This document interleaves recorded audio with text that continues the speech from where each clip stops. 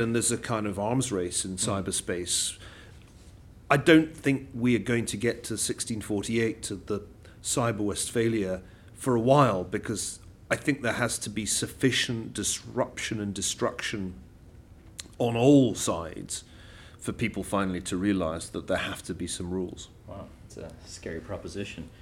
It is scary. I think one of the things that troubled me most when I was writing The Square and the Tower was realizing that we might be in the early innings of a kind of 30 years war, only global rather than European. Welcome to the Asia Society Hong Kong Movers and Shakers podcast. Through this short interactive fireside chat, we get to meet with the leaders and game changers in different industries for insights into their personal journey to success, what they learned, how they failed, and other interesting wisdom they may want to share. Today's podcast is with Niall Ferguson, the Milbank Family Senior Fellow at the Hoover Institution at Stanford University, and a Senior Faculty Fellow of the Belfer Center for Science and International Affairs at Harvard. He's also a visiting professor at Tsinghua University in Beijing, and the author of 15 books including The House of Rothschild, Empire, Civilization, The Ascent of Money, and Kissinger, 1923 to 1968, The Idealist. In addition to writing a weekly column for the Sunday Times and the Boston Globe, he is the founder and managing director of Greenmantle LLC, an advisory firm. His most recent book, The Square and the Tower, was published in the U.S. in 2018 and was a New York Times bestseller. Neil sat down with us in Hong Kong to conduct the following interview. You've written 15 books, but I'd like to start probably with the most influential statesman of the 20th century. Let's talk about Henry Kissinger. You were the foremost expert on him, having access to him personally and his vast private archives. Here's the book. 1923, 1968, The Idealist. As a Kissinger expert, you say that the secret to his success was not in the popular belief that it was his closeness to Nixon as a source of his power, and when he left public office, no future national security advisor or secretary of state, no matter how talented, would ever be able to match what Kissinger achieved. And you like to credit that to his networking abilities. Could you sort of elaborate on that? Well, the first volume has been published. That's the one that covers the first half of his life, down to 1968. And that's a kind of intellectual biography, because the young Kissinger was a refugee, a soldier, and then a counterintelligence officer before becoming an academic. As an academic, he started out, I guess, as a kind of historian and then became a political scientist writing about nuclear weapons. But by 1968, he'd established a reputation for himself as a public intellectual and a political advisor. He wasn't a powerful man at that point in his career, and indeed it came to many people as a surprise when Richard Nixon nominated him as National Security Advisor, because they hadn't had a close relationship before that. In fact, Kissinger had advised Nixon's rival, Nelson Rockefeller. So what I have to do in Volume 2, which I'm currently writing, is show how this Harvard professor who had found his way to Washington became so extraordinarily influential that by the later stages of Nixon's presidency, he was clearly the second most powerful man in the administration. Yes. And that power endured even after he left office at the end of Gerald Ford's presidency. And I think one part of the answer is the intellectual firepower that I show in Volume 2. But the other part is this extraordinary networking ability that Kissinger developed, which he didn't have as a young man, really. He was not particularly gregarious. But by the time he gets to Washington in 1969, he's developed a style of making friends and influencing people beyond the academic and government worlds. And it's that network that I think is the key to his enduring influence. Right. And this will be in Volume 2. This will be Volume 2. Wonderful. Now, I'd like to sort of jump to present day, something that we like to discuss here. You're here in China, and one of the points that you've made is that the future of digital financial innovation is the key to future global leadership. History teaches us that power states is inseparable from financial power. The country that leads in financial innovation leads in every way, from the Renaissance in Italy, Imperial Spain, Dutch Republic, British Empire, and America in 1930 to today. You say the U.S.-China rivalry, the Second Cold War that we're going through right now, is too focused on trade and telecom.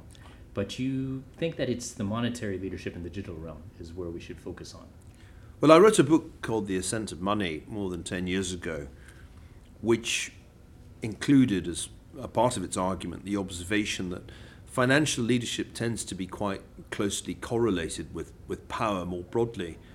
That if you look at financial history, being innovative in finance is a source of strength, whether you're talking about the Dutch Republic, the British Empire, the United States most recently. And I think it's much more important than people realize that China has stolen a march on the United States when it comes to electronic payments. There's nothing in the United States to compare with what has been built by Alibaba and Tencent in this respect. When you are in China, you can't help but notice that everybody's paying for everything with their smartphones, right. and that's either Alipay or its WeChat equivalent. Right now, that's a lead that is essentially Chinese in the sense that the payment platforms are based in China. But what's really striking to me is the speed with which Ali and Tencent are expanding their financial influence by investing in fintech companies all over the world, especially in emerging markets. You know, look at Latin America, for example, where they're really a big presence. At the moment, all these different electronic payments companies are separate, but I think the key point is that they're interoperable because the technology is basically the same, which means that at some point they can start doing significant cross-border payments. When that happens, a big hole is blown in dollar hegemony. I mean, the US dollar is the world's dominant currency. It gives the United States huge power, especially because of the way that financial sanctions can be applied. If I'm right, China is gonna break free to some extent from that dollar dominance. Right. And most people in Washington underestimate that. I'm looking at that right now. If we could stick to the current U.S. administration, and we look back on history, you say that each U.S. president, each administration has had its own war. Truman and Eisenhower had Korea, Kennedy and Nixon, they had Vietnam, Jimmy Carter, Ronald Reagan, the Cold War, both Bushes in Iraq, Clinton, Yugoslavia, and Obama in Afghanistan. For Trump, we're already, you think, in the second Cold War with China, but do you think that there's another threat to the future in terms of the cyber realm? Well, cyber warfare is different from other kinds of warfare because it's a sort of permanent state. It's been going on for years now, and it exists in all kinds of shapes and sizes. Some of it is carried out by state actors, some of it by non-state actors. But I think it's a little misleading to compare it with, I don't know, nuclear war and imagine that there's going to be some system of deterrence. Nuclear war is very on-off. It's either happening or it's not. But cyber warfare is something that is on all the time. It's just that the level varies from day to day, and the targets vary. So it's a very different kind of conflict, and it's a multiplayer conflict. The US is in some ways the biggest target because it's the biggest and most open economy, but the US, in fact, in many ways was a pioneer of cyber warfare. Think of Stuxnet and Iran. So I think this is the new battle space, and it's creating all kinds of puzzles for students of international relations because especially those who grew up in the nuclear age are accustomed to war being an on-off thing and deterrence being practicable. I don't see that there is any deterrence in cyberspace. It's a kind of anarchy. So what can these future leaders do then? Well, I argue in my most recent book, The Square and the Tower, that without deterrence, the only way that you can restrain the great powers from engaging in really destructive cyber warfare is through some kind of cyber Westphalia, a kind of international agreement comparable to the treaties that ended the 30 Years' War in 1648. You all have to agree not to do things that are really disruptive. And that self-restraint is the only thing that's going to bring cyberspace under some kind of control. At the moment, a big problem is that one of the great powers, Russia, has been particularly aggressive in cyber warfare. It's become integral to hybrid warfare, and the Russians have shown absolutely no restraint in using it. China too has begun to learn from the Russians, and I think the result is a kind of free-for-all, right, in which everybody's doing it, and there's a kind of arms race in cyberspace. I don't think we are going to get to 1648, to the Cyber Westphalia, for a while, because I think there has to be sufficient disruption and destruction on all sides for people finally to realize that there have to be some rules. Wow, it's a scary proposition. It is scary. I think one of the things that troubled me most when I was writing The Square and the Tower was realizing that we might be in the early innings of a kind of 30 years war, only global rather than European. And do you think that's happening right now? Oh yeah, very much. And I think part of what's confusing is that we expect war not to morph so dramatically. We kind of expect war to involve battleships or boots on the ground, planes flying overhead, that kind of stuff. And of course it still goes on. Yes. But, in truth, if you look at the most recent military encounters, drones have played a significant part. And at the same time as any kinetic action, there is a cyber dimension where you're trying to win the battle in the information space. And this is a great source of confusion because many people don't realize that what they're seeing on social media isn't the news of some objective battle that's taken place. What they're seeing is often part of the battle. Part of the cyber warfare. Right. If we could go to just talk about your book here, The Square and the Tower. You mentioned it briefly. There's this quote, there's a few quotes in here you could read. This one. I thought once everybody could speak freely and exchange information and ideas, the world is automatically going to be a better place, said Evan Williams, co-founder of Twitter. I was wrong about that.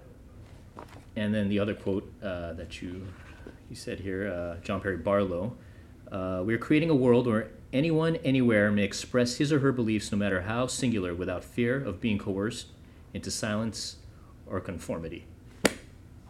Yeah, well, that was then. This is now in the sense that the Barlow quotes from the 1990s when everybody thought the internet was going to be awesome, we'd all be connected, we'd all be able to speak truth to power in a kind of cyber utopia.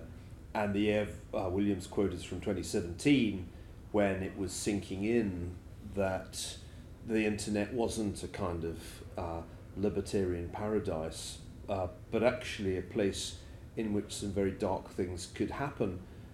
A central theme of the book is that we expected everything to be awesome, right, and we're kind of shocked and surprised by polarization and fake news and all the nasty stuff that goes on in cyberspace. And we shouldn't have been surprised if we'd only thought a little bit about it. It was never likely that an interconnected world would be this happy, clappy place where we all just shared cat videos.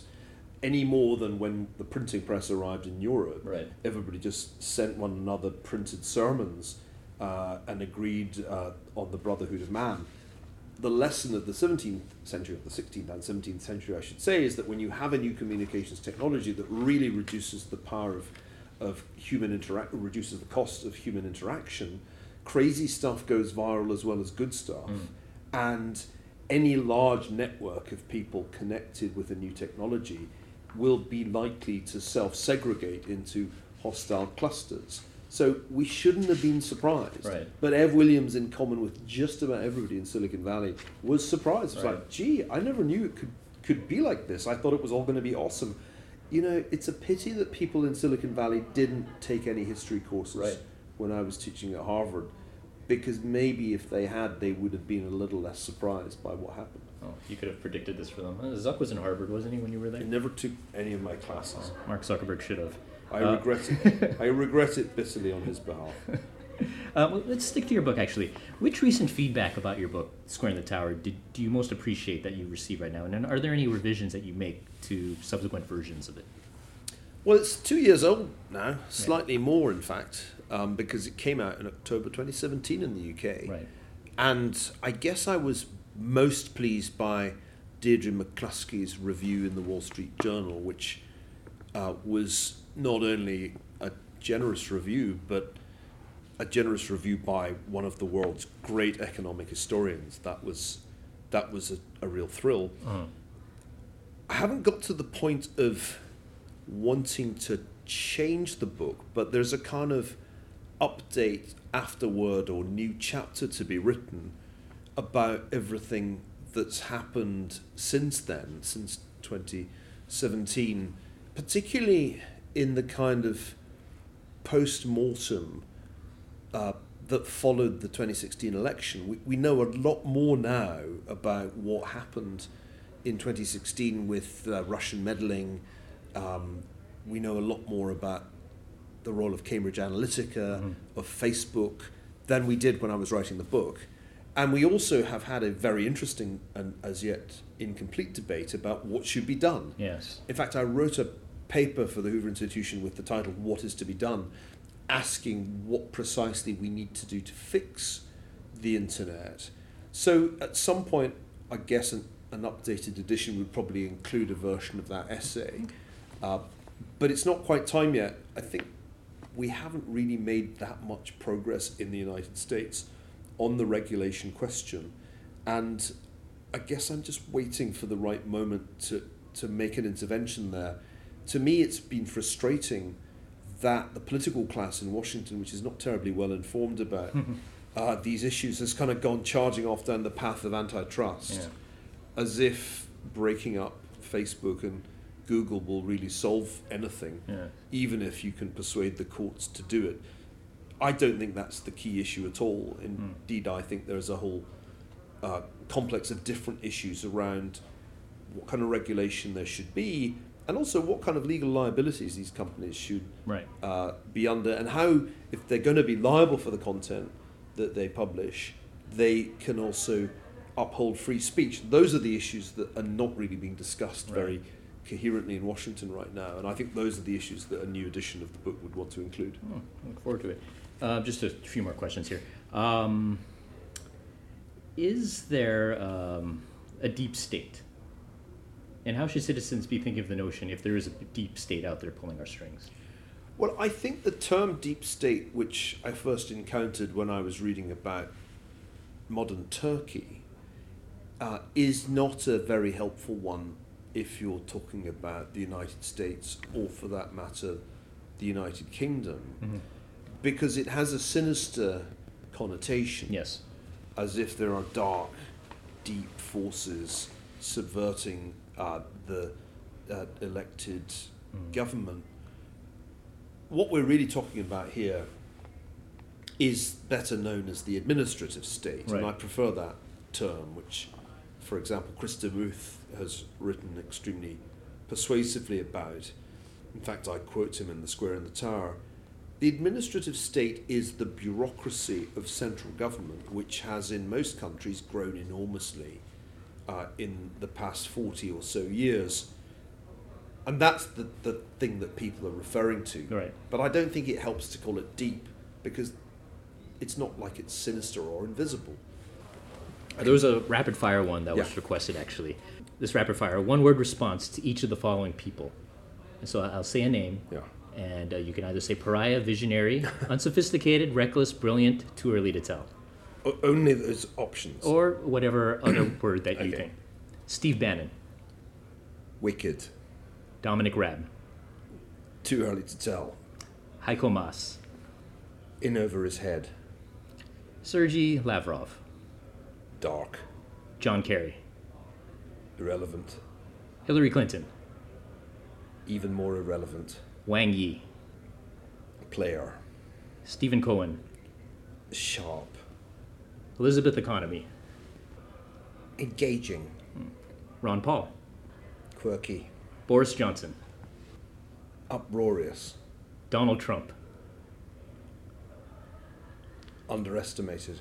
Neil, I'd love to speak with you for another few more hours, but we have a gala to attend, so thank you so much for your time. My pleasure. Any final words? Neil Ferguson. Neil Ferguson. Jet lagged. Thank you, Neil.